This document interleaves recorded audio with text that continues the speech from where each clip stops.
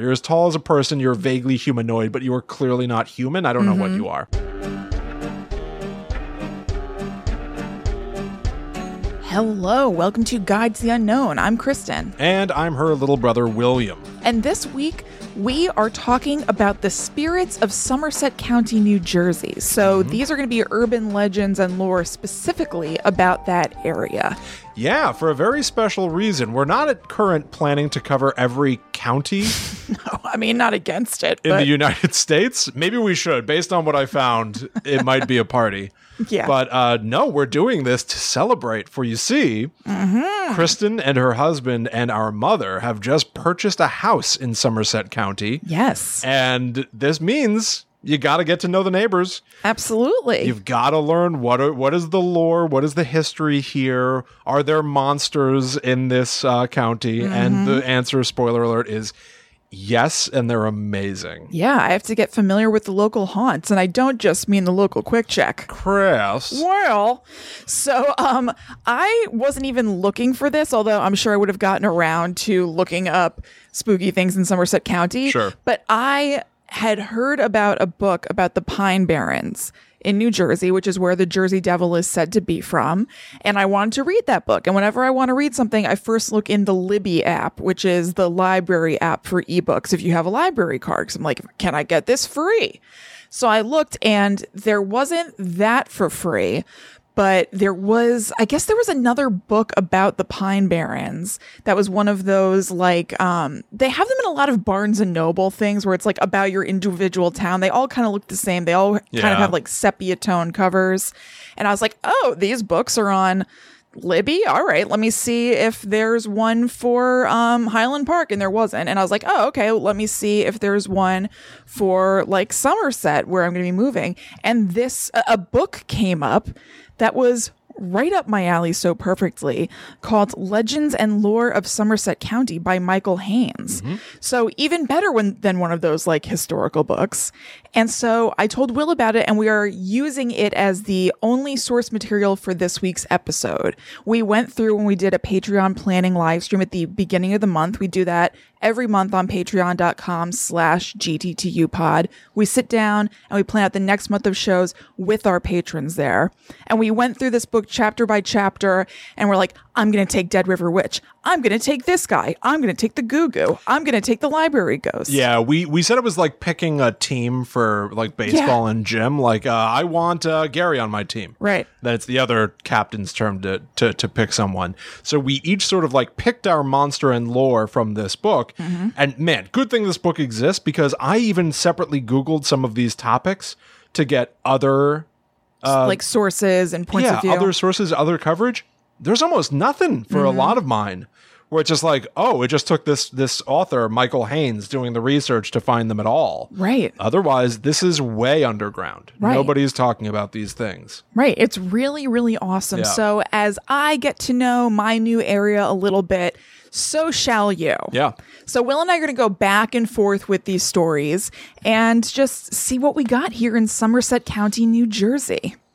So I'll kick us off, and I'm going to talk about the chapter from the book, The Dead River Witch. So this is something that happened in Liberty Corner in Bernards Township, New Jersey. So first of all, I think I had assumed that Dead River Witch was like describing the witch. She's dead and she's in a river. That is not the case. This takes place near a river called the Dead River. Oh, so Dead River okay. is a noun here, not verbs describing the witch. So it's not quite as scary. Adjective? Yes, adjective. Thank you. Look at you. That was a test. Thank you. You passed. Flying colors, baby. Good for you. Okay. So yeah, not quite as scary off the bat as it sounds. And the story is that there was a Lenape village by the river, and there was a medicine woman whose name we don't know, who has become known as the witch. So she didn't do anything witchy in life that was wrong or scary, but it's just kind of part of the scary story and lore that we now call her the Dead River Witch. She lived below a giant black walnut tree near the riverbank, and she was known for wearing a multicolored shawl in life. And then after she died, villagers still saw her and that distinctive shawl that really stand out around the tree that she had lived under on the dead river. After her death, the tree kept growing, and as it grew, it got humongous and developed this huge chasm in the trunk, which was big enough to fit a person, which reminds me of Sleepy Hollow, like the Tim Burton version with the tree that has like 1 million heads in it. So while she didn't harm anybody in life, in fact, because she was a medicine woman, she probably helped people, it's said that people who hung around too close to the tree after her death would disappear. So that's when the legend of the Dead River Witch was born, and the Lenape started to avoid that area. Years and years later, there was a 9-year-old girl whose name was Martha Maddock, and she went missing, and the locals reported having last seen her near that riverbank with a woman wearing a rainbow-patterned shawl. So there were searches for Martha and or the woman who she was seen with so you get some sort of lead, but they didn't turn anything up, and people wonder if this was the Dead River Witch, again claiming somebody. So Michael Haynes points out that logically, obviously, Martha could have fallen into the river and drowned, and also there were a number of caverns and hollows that like a small person could fit into and then not be able to get out of, which is all really awful to theorize, but is scary. Obviously there's more credence to that than the Dead River Witch took her away. And they never found Martha. The family eventually just presumed that she was dead, and they erected a tombstone in her honor with no body underneath it. That's so scary and sad and horrible. I know. It's also like Eileen Treacle. I know. I was thinking the same thing. Very much like Eileen Treacle in Blair Witch. Do you want to say anything about Blair Witch? Sure. I'm writing Blair Witch. There's a new Hunt a Killer box coming out. I don't want to sound like I'm selling it, although please buy it because they pay my mortgage. I'm selling it. Please buy it. Go to huntakiller.com/Blair Witch. They're doing a box. It's 6 episodes every month. I'm a writer on them. Yeah. And I'm writing Blair Witch, ladies and gentlemen. Like officially, like with Lionsgate and stuff like that. William and I have talked about Blair Witch on the show 1,000,000 times. Yeah. It's one of our favorite movies of all time. And now William is writing Blair Witch. William is living the dream. Yeah, you're correct. Yeah, it's very fun. It's very surreal. I'm really excited that it's launched. It's launching like next month.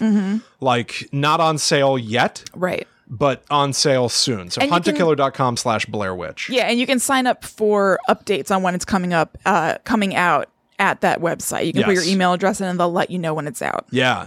Did a lot of like literally writing like the overall arc of the story. It's like an escape room in a box, kind of. So it is a game, but it's also a story. Like you're going to get the next chapter of this story every month that you play and discover. It's like you get to play a movie. Yeah, it's like you get to play a movie. So I wrote alongside our showrunner Eleanor Haney and other writer Travis Madden. We came up with the entire arc. We wrote the individual like documents and everything for the gameplay of it. You might even hear my voice, even if you don't know it's me. There's also a Guide to the Unknown reference. At least one reference I think got through. Yeah. So you can look for that. I'm not even going to tell you what it is. How cool is that? Yeah. So that's an aside, but an aside. I couldn't let it go by. I know. Part of me didn't even want to bring it. I'm sure there's going to be a lot of times that I do bring it up with more actionable stuff. Because again, as of this recording, you can't even buy it yet, but it's coming out October 2020. But like a lot of what we're covering here, I love Blair Witch. Yeah. And so much of what I love about Blair Witch, I got out of these stories. Like that story of a girl that drowned in that creek, or is theorized to.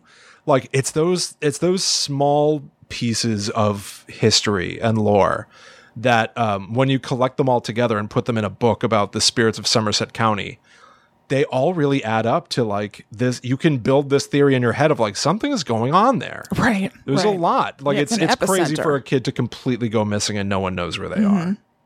Yeah, it's absolutely true. And it's also not impossible that like Eduardo Sanchez and Dan Myrick, who made Blair Witch Project and wrote the story of a little girl, Eileen Treacle, who drowns in an inch of water. It's not impossible that they heard that story or a story a lot like it. No, it's not. And modified it for their purposes. From New Jersey down to Maryland. Yeah, is it that big a stretch? No, not really. Yeah. No, you're absolutely right. All right. I'm going to go with then, do you want a big one or do you want a weird little one? Whatever you want. Let's do a big one because mine was little. Let's do a big one? Okay. So here's a biggie. This is the Great Swamp Devil. Okay. Okay. Now, evidently, there is another devil in New Jersey aside from the Jersey Devil. Lives in the Great Swamp, National Wildlife Refuge of Somerset County. There is no definitive origin for this thing. Okay. It just exists. Okay. It's just a devil in that swamp.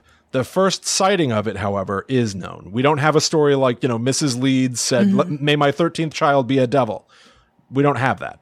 But in 1745, a Dutch parson was traveling home and reported that as he was crossing the White Bridge Road, he and his horse got spooked. Okay. Spooked real bad. They saw a pair of green eyes staring at them from off in the brush. It was as tall as a man, and it had appendages on its back. Ugh. Which I read that phrase, and I was like, ew. Like, it made me think of... sea monkeys? No. Okay. Sea monkeys. Wasn't there like a gross TV show of sea monkeys? And I feel like they had like weird crap on their back. Weird crap. Yeah. Yeah. Appendages. Yeah, I guess. I don't know. I remember that show existed, but I remembered nothing else but that it existed. Okay. Okay. It made me think of Jeepers Creepers. Oh, okay. Just like weird, like gross body stuff on this creature. Wait, what weird gross body stuff is there on Jeepers Creepers? He collects body parts, and he's got wings, and he collects extra body parts. Oh, I know, but they're his own body parts. But on him, are there extra body parts on his body? Well, he's got like gross, like mandible flap things on his head. I don't know. It just gave me an image of like a real creep. Yeah, this is a creep. A real creepazoid. Yeah. It's just like, I don't even know what you are. You're as tall as a person. You're vaguely humanoid, but you are clearly not human. I don't know what you are. Yeah. As the story goes, this Dutch parson said that the figure was as tall as a man, covered in hair, which also made me think Blair Witch. Mary Brown describes the Blair Witch as being covered in horsehair. Yep. It unfolded enormous wings and flew away, leaving the parson terrified and shocked. Okay. That is sighting number one. Yeah. All right. I can see how that's like Jeepers Creepers with the wings now. When I was just thinking there are appendages on the back. Yeah, exactly. I gotcha. Describing just like the appendages. I was thinking like arms or like some sort of like protruding thing. Yes, that is sort of what I was imagining as well. It's just like not really shaped right. Right. Now let's get to a crazy story, because that's a relatively simple sort of like basic sighting. Here is something that has ramifications throughout history to this day, and I have never heard this story before. Okay. I have to make this very long story a little bit short, but it's so bonkers. Check the show notes for that book. If this is your jam and you want to know all about where Kristen's going to live, you need to read this book, and particularly the chapter on the Great Swamp Devil. Also, I want to say, if anybody is concerned, because I think some people may know that Will and I live in the same town currently, I'm only moving 15 minutes away. Yeah. 15 long minutes. No, still very close. I tried to find something in town and we couldn't. Understood. Yeah. Now the town is all mine. This is what you wanted all this time, wasn't it? It is. This town will now be bought rechristened. up the real estate. It'll be rechristened Williamburg. Oh my God. I should have seen. Mom, we got to change our plans. Ryan, call the lawyer. Fine, I'll sell you some lots at a premium. So anyway, there was a guy named William Alexander, who, also my favorite drink, William Alexander, who owned the land where the Swamp Devil was rumored to live. This is approximately the same time. This is late 1700s. William Alexander, at some point in his past, had tried to become the King of Scotland. Okay. And it was rejected. Ouch. To make himself feel better, ? He instead started going by Lord Stirling. He gave himself the name Lord Stirling. Anyway. Ouch. I know. So William Lord Stirling Alexander is a nut. Yeah. He's a true blue nutso. And he decided that he wants to bury his tremendous wealth in a tunnel near his estate in Somerset County. Now, if you're going to bury your treasure, what better plan than to have something to guard it? Should I find this treasure? Kristen, you're not far off. Okay. I do advise that we go out there looking for treasure. All right.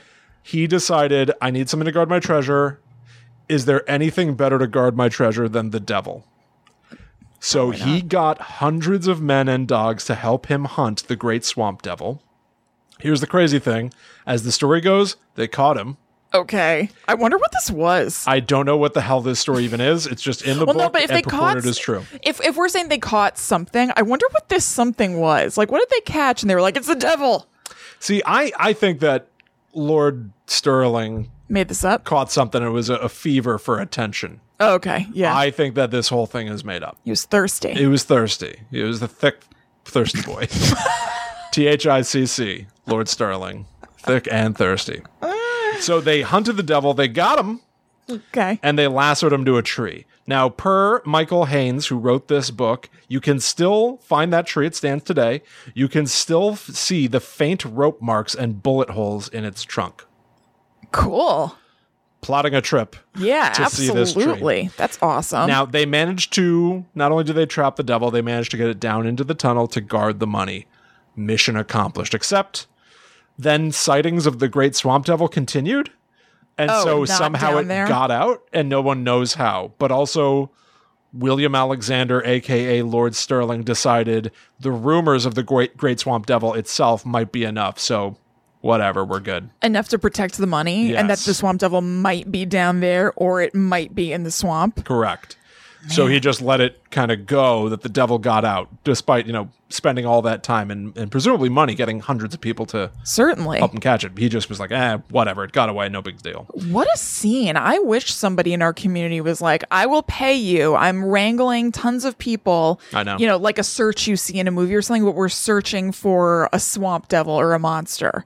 I'd be there toot sweet. I would drive by. Here's what I do. I would drive by the site of the gathering, make sure there are a bunch of other people there so I can fold into them and not stand out too much. If you get there and it turns out it's just you and Lord Sterling. Yeah, exactly. That's no good. So I would do a drive-by and give the eyeball to the situation and then maybe go. I would also make you do it with me. I wouldn't be by myself. I don't need to do that. I'm not trying to catch no devil. No, you would totally do that. If somebody put an ad... Catch the devil? William, do you believe that there's a devil to catch? Yes. Right. So if somebody We recently got a 2-star review that hit the show hard because I don't believe enough. So from here on out, yes, of course I do. Yeah, I mean, I don't either. So whatever. Anyway. Why, of course I believe in everything. Right.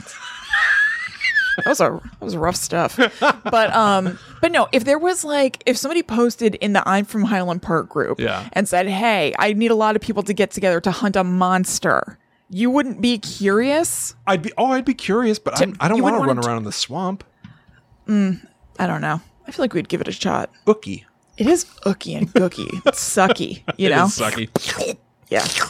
Gross. Now, one of the craziest things about William Alexander, he'd eventually serve in the Revolutionary War. Even George Washington would come to refer to him as Lord Sterling. Oh my God. His nickname that he adopted for himself paid off. It's almost the craziest part of the story to me. Did he dig up this wealth of his later or anything? No. Nope. You know, I wasn't even really actively watching it because I felt like I've got the lay of the land from watching Tiger King, but there was a special on about Carol Baskin and the idea that she killed her husband and he buried money like all over his property. Oh. And they said he was so rich that if he got some extra cash, he would just bury it. And they were saying kind of like, it's not that weird. And I was like, I can't conceive of being so rich that you just put like a bunch of money in a mason jar and then like put it in the ground by your porch. No, I'd bury it today and then dig it up tomorrow. Yeah. It's such a weird practice. It's so it bizarre. It doesn't even seem... I know. It doesn't seem like the best way to do it. So here's the thing. Lord Sterling eventually died. His house burned down and the location of his gold underground tunnel vault is unknown to this day. So...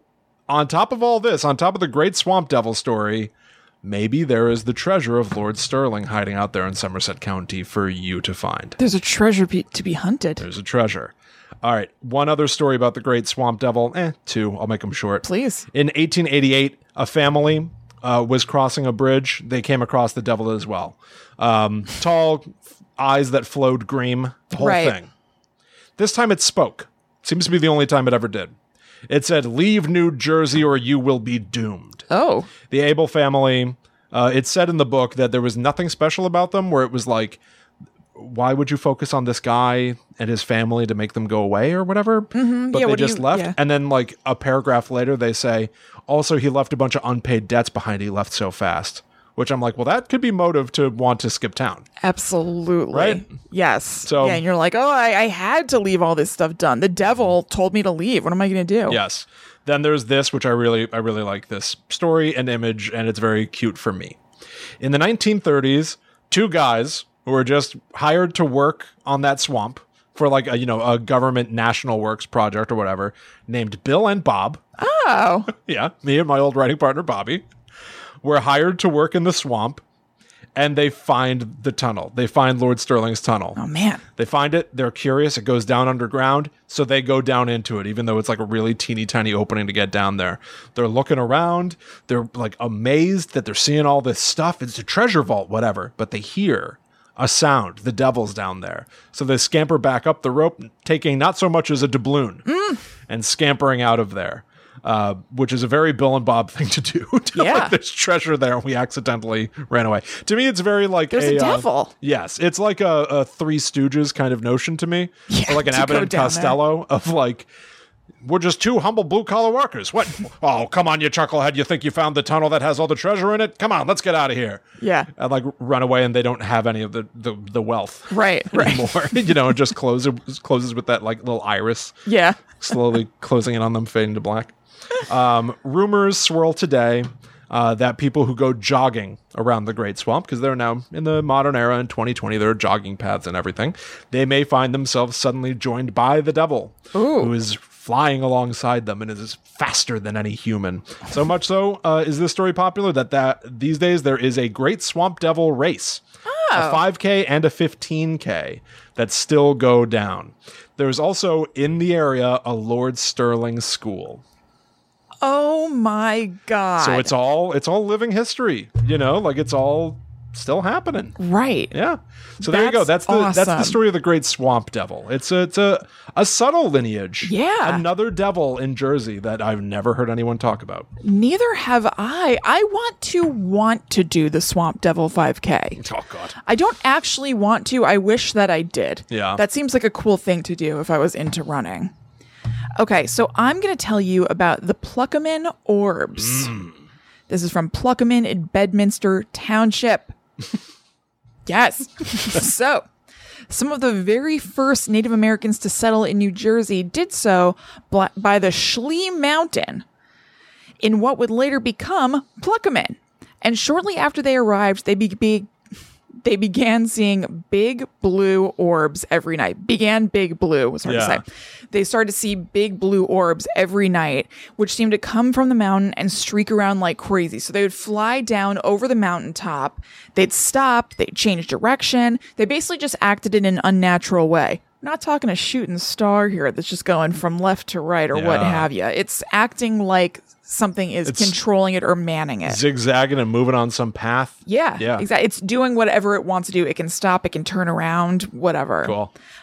These lights would occasionally hover, and their size would vary sometimes, but they all carried the same blue color, which is described as luminescent and kind of like the blue of a gas burner, like a really, really intense glowing blue. So that group of Native Americans ended up moving on from that area because of the weirdness of these lights. They didn't feel good about them. They didn't know what the deal was or anything, but they felt like this was evil and we probably shouldn't be settling down here. We should be getting away. So the Lenape tribe also experienced lights all over the state and of different color and size. They weren't all necessarily blue, but they also thought of them as something to fear. Spots where those lights were seen a lot were to be avoided, and the Schley Mountain continued to be a hot spot for them. So nobody was really into this Schley Mountain. Schley, not sure. So then when the colonists started to roll in during the 16th century, they also saw these lights, but the promise of farming the landscape was enough to cancel out their fears, and they took over the land anyway. They were like, look, we want this stuff. I know there are crazy lights and everything, but we're still pushing you out and we're still taking this land because we can farm it and we can make money on it. So like, screw whatever this is. Yeah. But this I found very interesting. Once they occupied the land, they gave the lights a name, the Mother Preakness lights.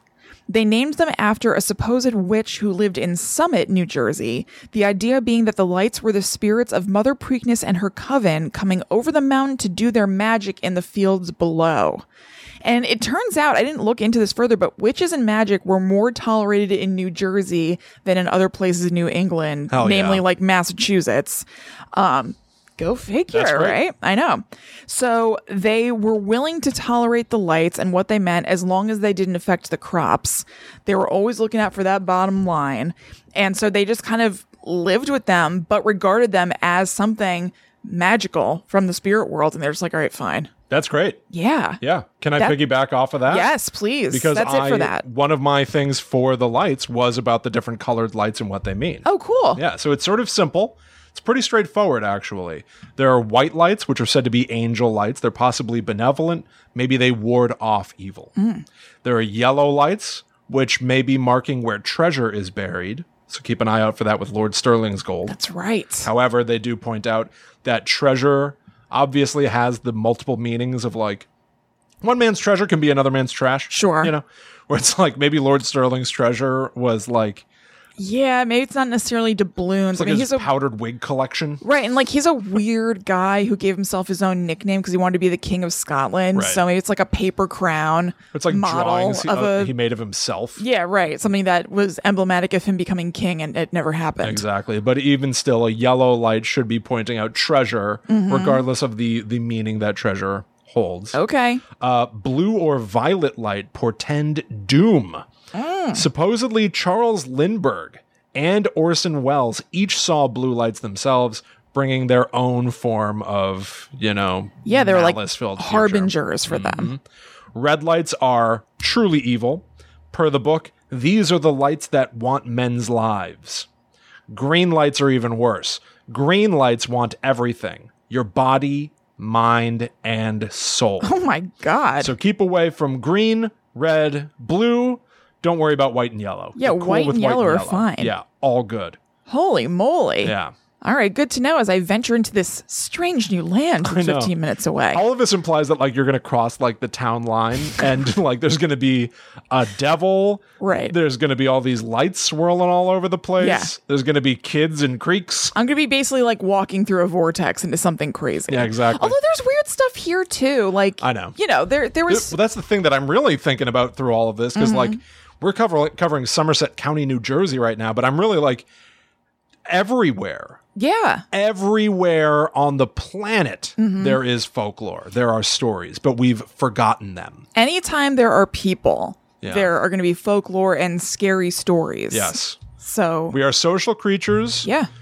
We see things that aren't really there, or we see things and have a hard time convincing other people we saw them. And also, we die. And leave stories behind us. Right. And so there's history everywhere you go. And we like to contextualize things in a spooky way.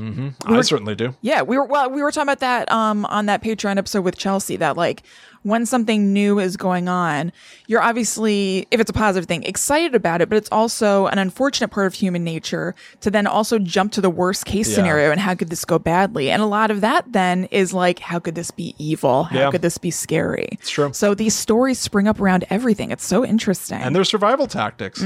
Like the Dead River Witch story could literally just be a story saying, be careful around the water. Yes, exactly. Because that tree was right at the riverbank. And so if you fall into the river, that can be really, really dangerous. So stay away from the river, children, or the Dead River Witch will get you. Right. Using storytelling to get that message across in a way that'll stick a little bit more than just like, don't do it. Don't go to the river. It's dangerous. Don't do it because I said. And don't do it because you might get hurt. Because when you do that stuff, kids want to test it.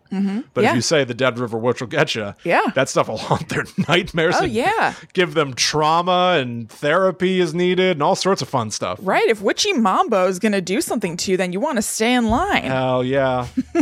All right. So before we move on to more spooky stories, we want to tell you about an awesome movie that you should check out, and you can do it from home. Yeah. The movie is Lonely Hearts, and it's a short film by director Dennis Kahlo and actress/producer Bethany Watson. /friend. /friend. You may have heard her on Ghost Adventures. She was on the show when William was off one week. She's really, really awesome. We kind of became podcasting friends.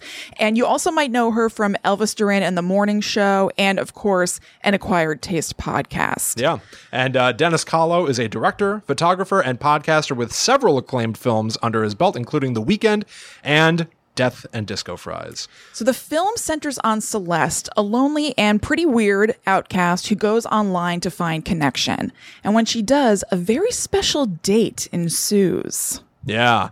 The entire movie is brimming with hidden secrets, clues, twists. Every scene in the film has cinematic homages and visual treats that have audiences wanting to rewatch the film just to catch them all. It's very Hitchcockian. Yes. It's very old Italian horror. And if you like movies that have strong and funny female leads, you got to check it out. Lonely Hearts. Yeah, absolutely. So you can even catch those Hitchcock references. Hitchcock references in the visual style. It's a really beautiful looking movie. And I'm not just saying that because my beautiful friend Bethany is in it.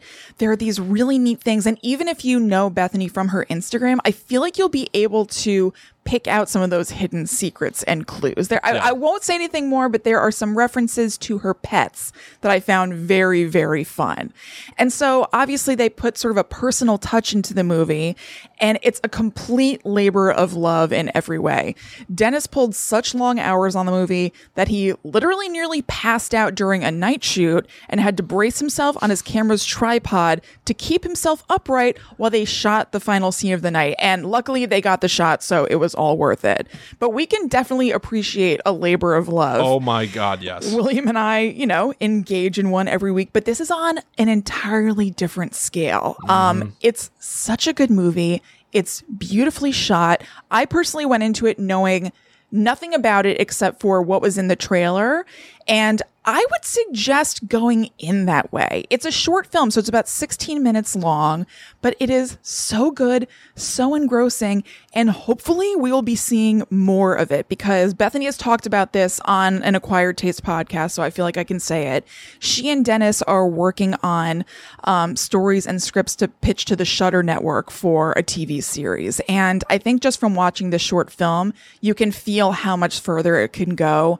And I would say get on the ground level with this and watch it. It's so enjoyable. Yeah, be part of it and be part of the culture around it. It's going to be streaming at several upcoming film festivals, including the Academy Award qualifying Nashville Film Festival. This is like a legit thing, and like someone we know who's like immensely talented is doing it. I know. There was a trailer for the Nashville Film Festival on their Instagram where they showed like little like blips of what's going to be showing at the film festival. And there was a shot of Martin Scorsese and then a shot of Bethany. Yeah. Oh my God. That is insane. That is insane. Cool. Go to lonelyhearts.love. That is lonelyhearts.love. LOVE. Go check it out. Congrats, Bethany. This is so wild and cool. It's awesome. And there are a lot of opportunities to watch it, including and especially that Nashville Film Festival. But if you go to lonelyhearts.love, you'll see a list of where it's streaming. You can buy tickets and you can watch the film's trailer to get a little taste. Yeah. Hell yeah. Congrats, Bethany and Dennis. It is so awesome. It's so exciting. Yeah. Also, just movies don't come out anymore. I know. It was cool to see something new. Yeah. Hell yeah. Yeah. Hey, Guide to the Unknown is also brought to you by us, Guide to the Unknown. Head to gttupod.com. You're going to find links to our Patreon, where if you sign up for the Netherworld Warrior level, you're going to get access to a bunch of bonus material. Very, very recently, this past Sunday, we released a new episode of the Netherworld Dispatch, where Kristen and I tried to contact the spirit world using the Estes method. One of us wore a blindfold and headphones, and the other asked questions of the spirit world, and then we swapped. Did it work? Yes? No? Yeah, who's to say? It doesn't seem like it. You know what? But we had a good time and it was interesting. I'm going to spoil it. I don't think we did, but really coincidental, awesome stuff happened. Yeah. Yeah. Is that too sarcastic and non-believer of me? No, I kind of said that as you were maybe thinking to say the next thing. I said, I don't think so, no. Well, I was going to give away a little bit more, but then I realized, like... You can. At one point, I asked Kristen, who, again, is wearing a blindfold and headphones. I went, Spirit, is there anything else you want to tell us? Just to leave the door open for Kristen to say whatever. And Kristen, who cannot hear or see me, went, nope. Yeah. And I was like, okay, that's either the best evidence on the planet or the worst. I don't even know where I sit with this. It was interesting and fun too. We definitely want to do it again in different contexts because we just did it like ourselves in the basement, and I think it'd be fun to do it somewhere that's said to be haunted and where they've said communication has happened. Yeah, totally. But anyway, you can check that out on Patreon. We also just posted our conversation with Chelsea Weber-Smith of American Hysteria, which was super fun, talking about horror movies and sort of how horror movies have been important to us. Yeah. Which was very fun. And I know people tend to like it when we like sort of share our actual like lives a little bit. And there's an ounce of that in there of like what horror movies really actually mean to us. Yeah. Also some good Scream 5 talk in there. Yeah, absolutely. Chelsea's one of our good friends. So it's just a very natural, easy conversation. Yes. And once again, huntakiller.com/Blair Witch. Coming on sale very soon because it comes out like next month. And I wrote stuff in the Blair Witch franchise. It's crazy. It is crazy. It is. You couldn't have written your crazy. life better in some ways. No, it's true. I got the job because I wrote a Scream script for myself. Yep. And now I'm working on Blair Witch. What's happening? It's awesome. What's happening? You deserve it is what's happening. Why, thank you, Raj. You know You're what? welcome. I do deserve. All right. I'm going to read the become next that story. person. All right, let's move on. Never. On Darcy and Stacy, she just had a moment of that. Kristen texted me the other night. Can we sidebar on this? Real quick, yes. Kristen texted me. I'm literally going to read a text that Kristen sent me. Because for those of you who don't know, do you know like 90 Day Fiancé? It's a show where it's like a reality TV show, so it's all people with horrible lives, and we just watch it and laugh. Some of them are good. Some of them are good. Okay. 2 of them got a spinoff. Darcy and Stacy. They're twins. Yes. And Kristen texted me this, I think literally last night. Oh my God, I just realized we're like Darcy and Stacy. We're siblings, have our business, and we have big dreams. Yes, we are. Keep going. What else did I say? What? I said something else about how we're similar to them. We reach for the stars. We're empowered women. We know what we deserve. Right, because they're always talking in platitudes like that. They're like, you just have to keep going. You have to reach for the stars.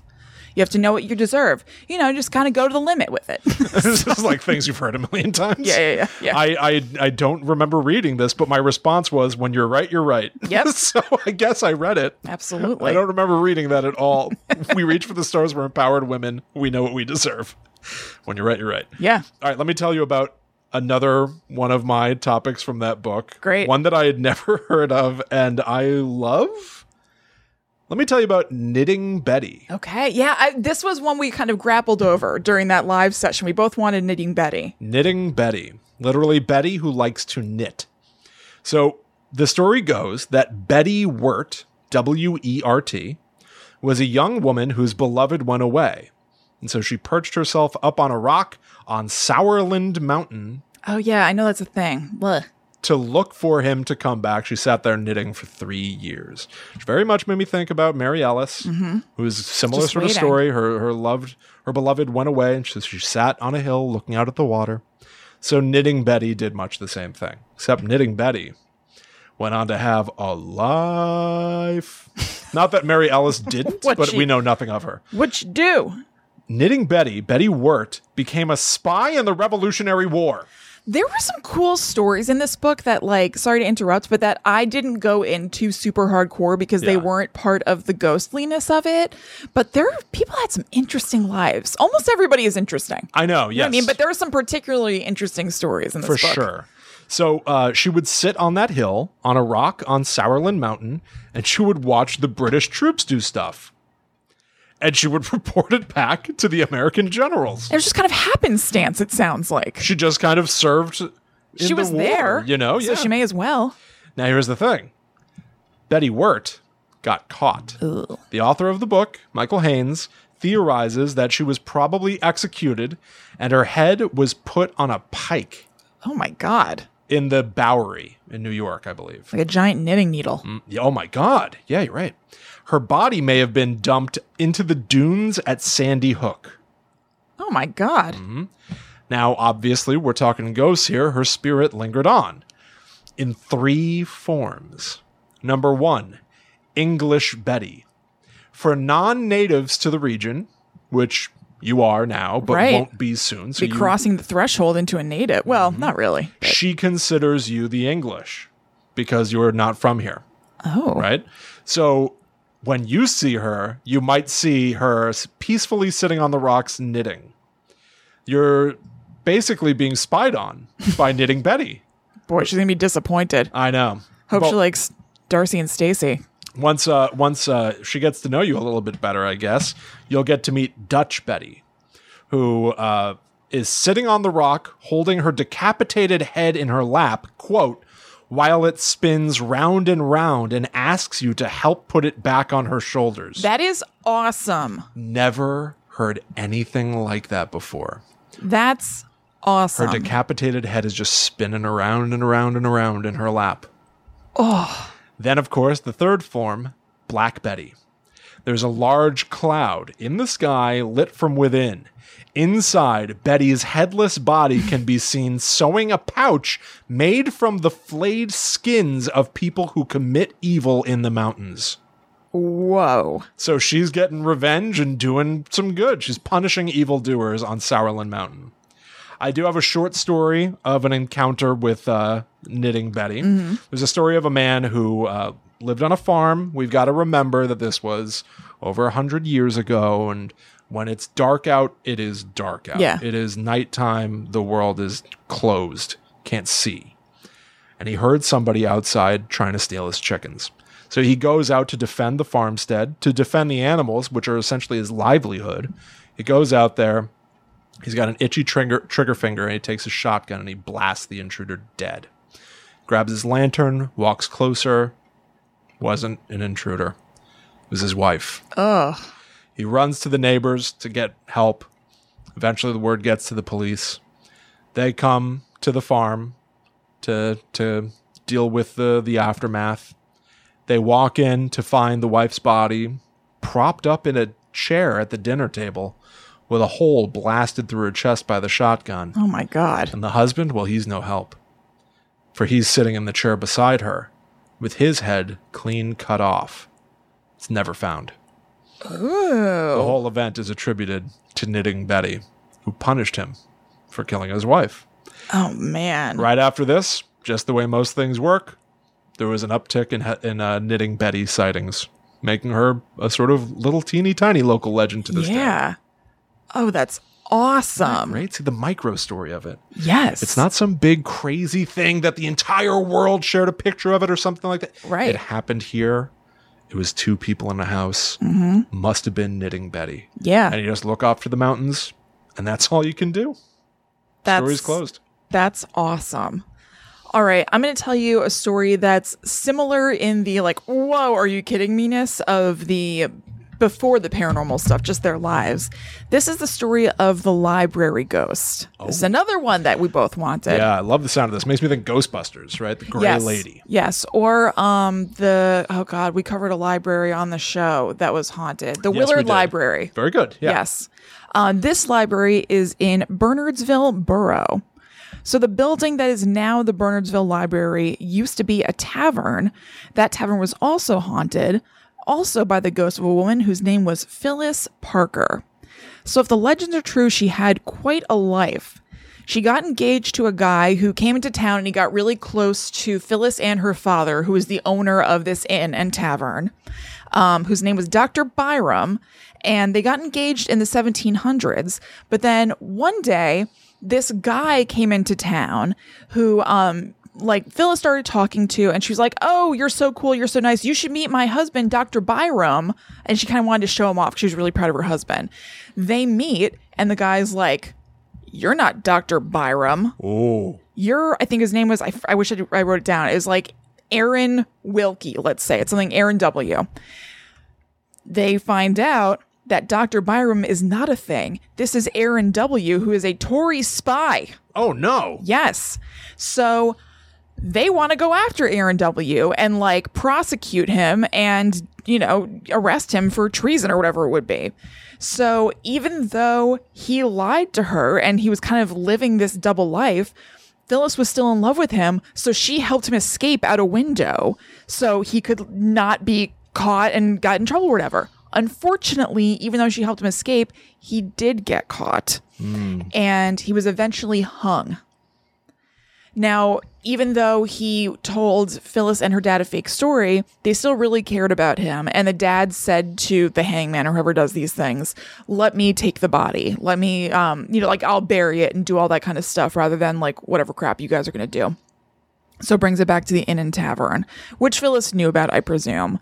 But then later that day or that night, in the middle of the night, they heard this like screaming and crying from downstairs because Phyllis had made her way downstairs. She had been kind of like sick with grief, but she got up, she went down to the coffin, she opened the coffin and saw her lover dead. Ugh. And the story is that she instantly went insane with grief and that she died of a broken heart not soon, or soon after that, excuse me.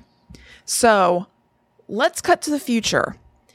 Phyllis became known as the library ghost because, again, the library replaced the tavern and the library was kind of by the local police station. So I thought this was just kind of a cool detail. Local police on their lunch break would park their squad cars facing the library to kind of try to catch a glimpse of Phyllis while they're just like taking their break and eating, and maybe they'll be able to see like a cool, creepy ghost. That's the kind of stuff that I would do. Mm-hmm. Oh, yeah. For sure. I used to park at the Mary Ellis grave and like eat a sandwich there. Yeah. I've worked from home for the last like 2.5 years, so sometimes I'd literally just take a lunch break, go out, get a sandwich, and then park by a grave. Mm-hmm. Or just looking. At my old job, I would just park by the woods and just look at them. Oh, yeah. I used to definitely just park by the woods and look while I'm eating a sandwich. Just look at jobs. them. Yeah. Just staring out. And they said that almost everyone on the squad had a story about having seen Phyllis. So library employees heard strange sounds and noises, kind of like typical ghosty stuff. Books and different objects would go missing, and equipment would malfunction. So it seems like for this library and for this area, Phyllis is a total known quantity. She's a thing. You just accept that, yeah, there's Phyllis, the library ghost. So the Amazing Kreskin... You know who that is? Were you expecting to hear about the Amazing Kreskin? I never could have anticipated that the Amazing Kreskin would show up. I wasn't expecting to read about the Amazing Kreskin. I thought he was like a Canadian guy. I don't know a lot about the Amazing Kreskin. I'm going to confess to you. Okay. But I mean, we're northern. He was like a magician. Yes. Yeah. Yes. But he also apparently held seances. And so he held a seance at the library in 1987 in an attempt to make contact with Phyllis. So this was a big deal in the town because the Amazing Kreskin was very famous. So only a certain amount of people could go inside and participate in the seance. But there were like crowds of people outside because this exciting thing was going on and they wanted to hear what happened or just kind of be part of this huge happening. So they started the seance, but apparently he stopped it midway because he said that what was starting to happen there was beyond his control. And so the author of the book, Michael Haynes, said that he was able to watch footage from what of the seance happened, and it showed tables jumping around and the people inside yelling and freaking out. Kreskin said that the activity likely wasn't from Phyllis, but was from the strong energy of the crowds and people wanting so badly something to happen. Oh, so it was arguably one of two things. It was the Ouija board effect of everybody was sort of collectively started making the tables move. Right. Just to make something happen, even if it was subconscious. Or two, like a tulpa. They manifested an energy that was not of a ghost for real. It was just their collective sort of like anxiety. Interesting. Or maybe it was somebody who's pushing the planchette on the Ouija board. And Kreskin had somebody in the crowd who's a phony doing a little baloney. jostle, a phony baloney. Yeah. I don't know a whole lot about Kreskin. Michael Haynes didn't seem to think phony baloney. He was like, the energy of the crowds thing is a kind of cool idea, makes sense. Michael Haynes, but he might not have wanted to say it. Michael Haynes, the author of this book, appears to be full-on believer, from what I can tell.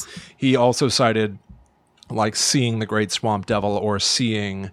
Yeah, like he had like personal stories of things that I often didn't cite in my work. But same, because a lot of times they're not as interesting. It's the kind of thing that's interesting if you experienced it. But just the same way that I glossed over where I was like, ghost stuff happens. Like books got misplaced, whatever.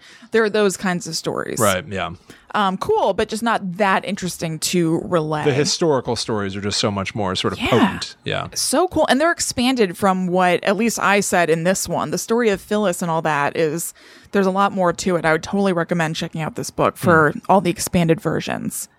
So they said that it wasn't Phyllis, Could it have been another ghost What? that was found to live in the Bernardsville Library that we didn't know about until a paranormal group came to investigate the library in 2011 and found that in addition to Phyllis, there's a spirit named Clara who is thought to be a former librarian and who may be responsible for the technical glitch side of this haunting. They also saw a man in 18th century garb. Could this have been Phyllis's spy, reunited with her in the beyond? Yes. We may never know, but yes. Yeah, the answer is yes. Yes. I thought you were going to say, in addition to Phyllis, there's Bob Vance, Refrigeration. That's right. That is an addition to Phyllis. Yeah. Also, when you were talking about Kreskin, it made me think of this story. I went to D.C. once to visit a friend in college, and I saw, you know that guy from the infomercials? Yes, with the question marks. The question mark suits, and he'll help you do your taxes. Mm-hmm. I saw him in a store, and he was wearing a silly question mark suit.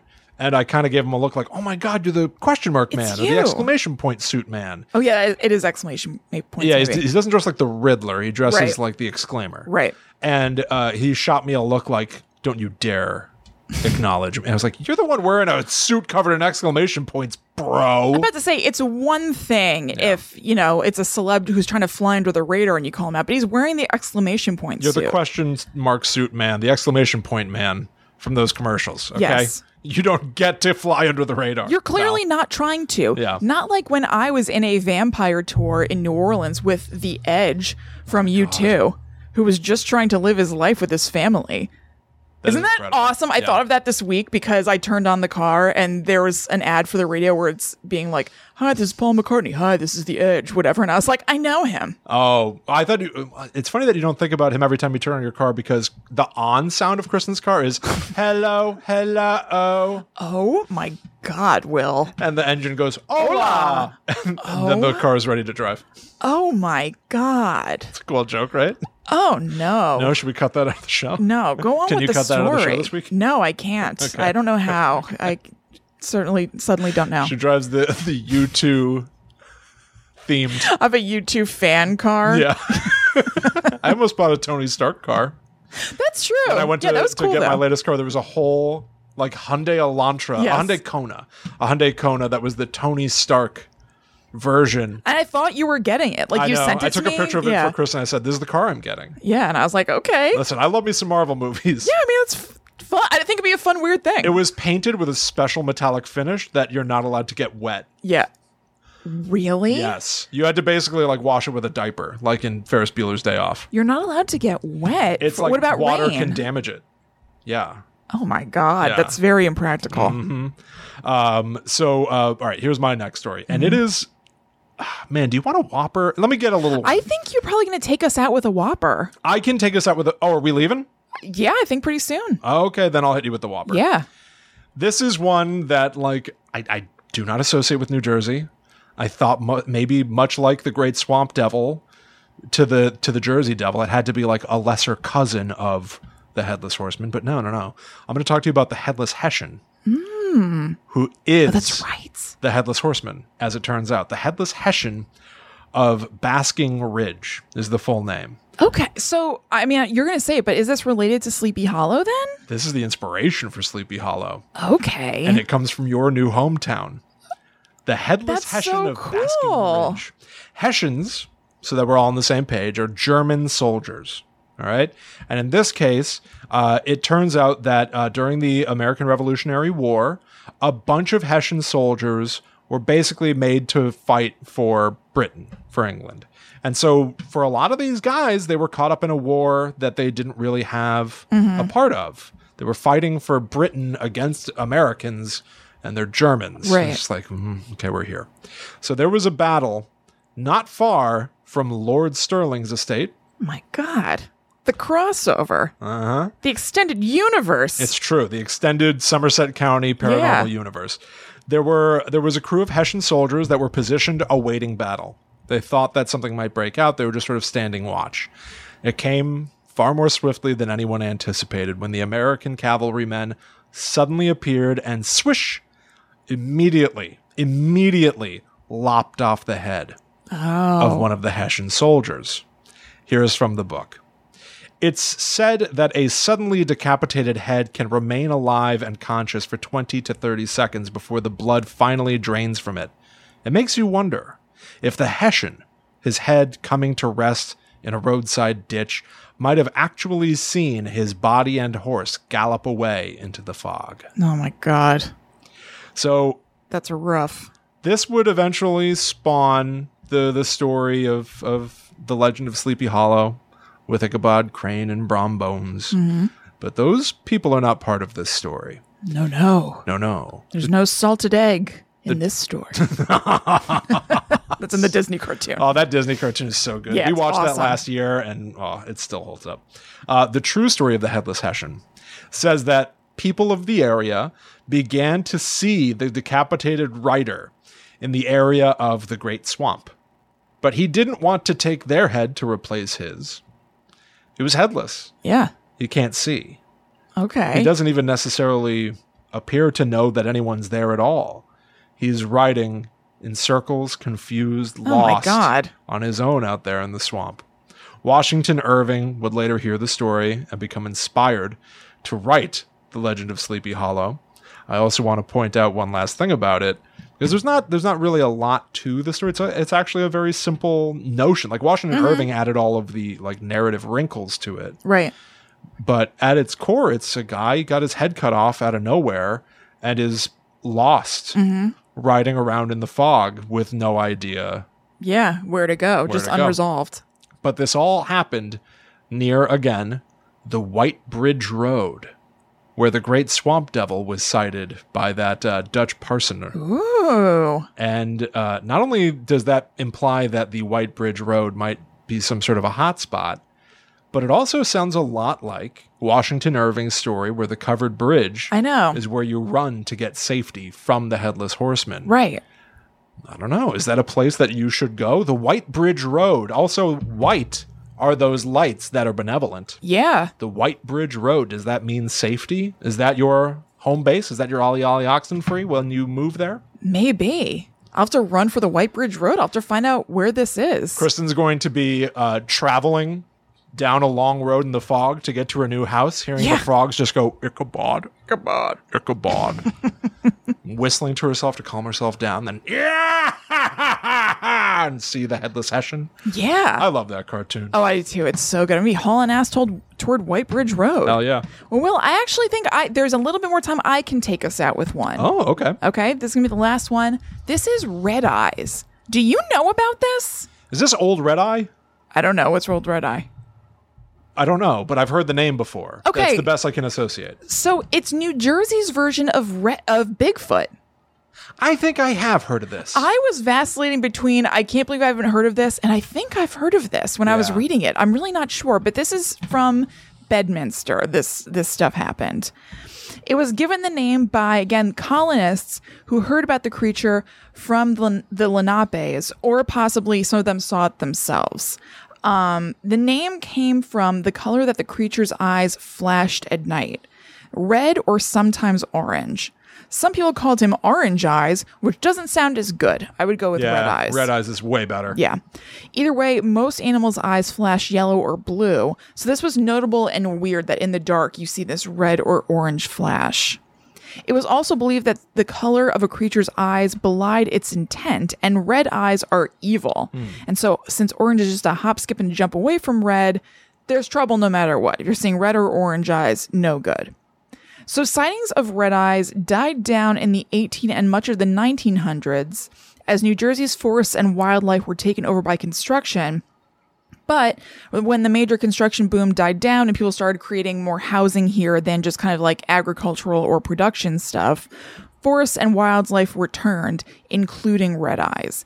And I didn't write this here, but it was in the chapter and I thought it was interesting. Even with New Jersey being the most densely populated state in America, we still have more forest land and stuff that is untouched than touched land. Isn't that surprising? Right?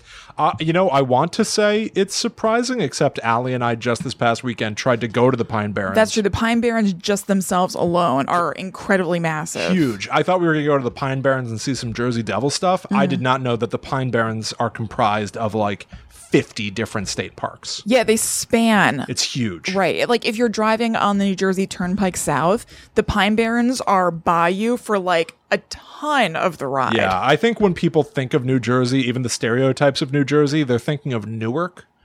Or those factories when you're coming in from New York. Yes. You know, and like they think like New Jersey, factories, stinky, LOL. Stinky LOL and malls. I don't know if people still think of malls being very New Jersey, but that certainly was a thing. Is that right? Yes. But no, it's the Garden State. Yeah. There's a lot of like woods. Yeah. Yeah. There's a lot of lush greenery to be found. Oh, so lush. So lush.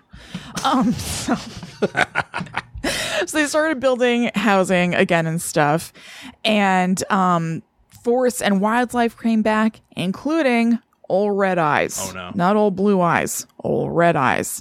Reports of him resumed in the late 1890s and then saw a bigger boom of reports of Red Eyes in the 1970s and 80s. And I wonder if that's because maybe the legend got passed down, and just, I don't know, hit a generation of people who were like on the lookout for Red Eyes. So there's a spooky place called Ravine Lake that has its own legends and paranormal stuff, so people would go out there and check it out. One night in 1986, a husband and wife got lost there during the afternoon, and since the roads are too narrow over there to pull over, they stopped in the middle of the road to try to figure it out. While they were stopped, they saw something in their rearview mirror that they couldn't believe. It was a creature walking on two legs with one arm dangling at its side and hair so dark that they couldn't discern any features. They were so shocked they didn't turn around to look. They just kept looking. They just kept straight ahead, but they're looking at it in their rearview mirror. Ooh. The creature approached the car and nudged the back of the car with its hip, like hip checked the car, and then turned around and went back the way it came. Now, car bumping is apparently a trademark of Red Eyes with similar, similar like tag reports from 1930 and 1966. So could this like interaction with cars explain the other weird thing about the creature? Or maybe were they just like so overtaken by fear that they weren't taking in things? Here it is. Neither the husband or wife saw a head on the creature. It basically looked like it ended at shoulders with no protuberance of a head. They later came to wonder if there was a head, but the shape of it, like the negative space of your like neck and shoulders, was obscured by its second arm, maybe with a dislocated shoulder wrapping around their head, because they only had one arm hanging down, and then they were wondering if the other one was wrapped around, creating the shape that they saw. That's so weird. Like it was resting its arm on its shoulders. Yes. And so maybe it got injured in a car bumping gone wrong. I don't know. Ooh, that's so weird. Yes, very, very strange. So Red Eyes. Red Eyes. Mm-hmm. Yeah, the notion of the creature possibly being in pain, when you hear stories about Bigfoot or something, it doesn't limp. Yeah. We always assume that these creatures are uninjured and in fine standing Vital. in and of themselves. Mm-hmm. Right.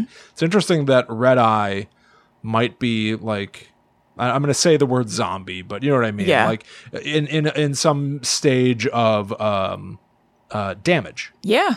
That's really odd. Yeah, one arm hanging and then maybe the other one was like dislocated. Yeah. Very, very weird. And very animalish. Like yes. A cryptid as just like an animal that's getting by. Like, you see them online and stuff where it's like, here's a duck who like, is missing a foot and yet it is still alive. And they find ways to adapt. Right. Yeah. It's like Red Eye's been through it. Yeah. Red Eye's lived a life. Yeah. He's really dealt with it. That's interesting. Yeah. So much for you to consider, Kristen.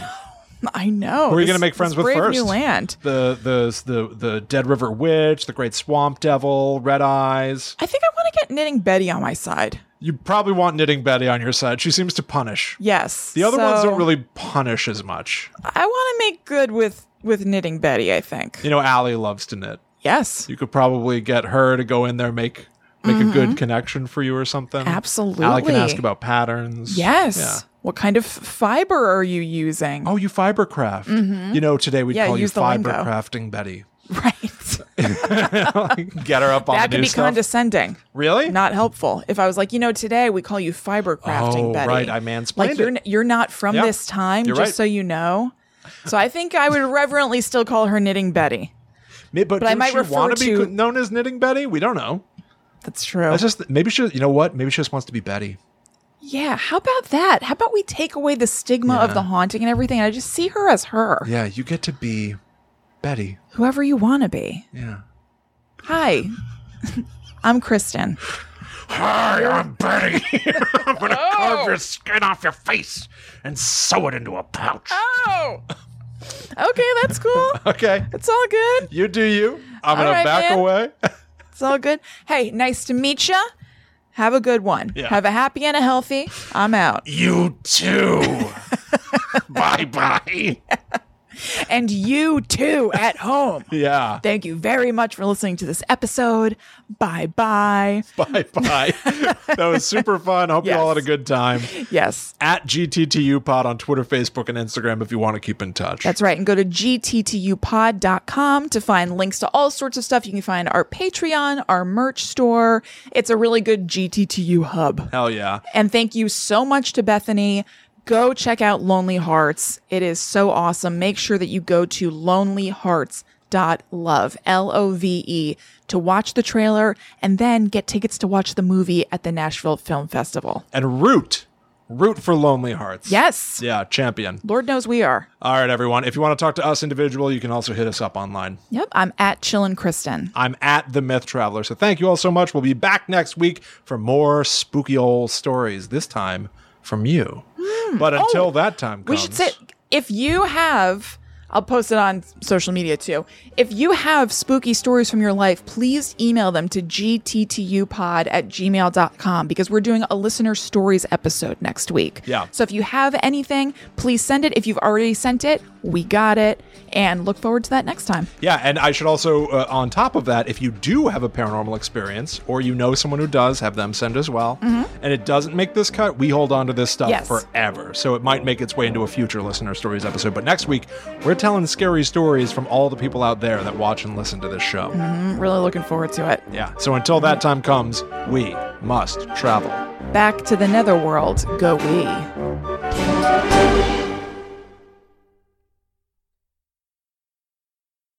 And to Somerset.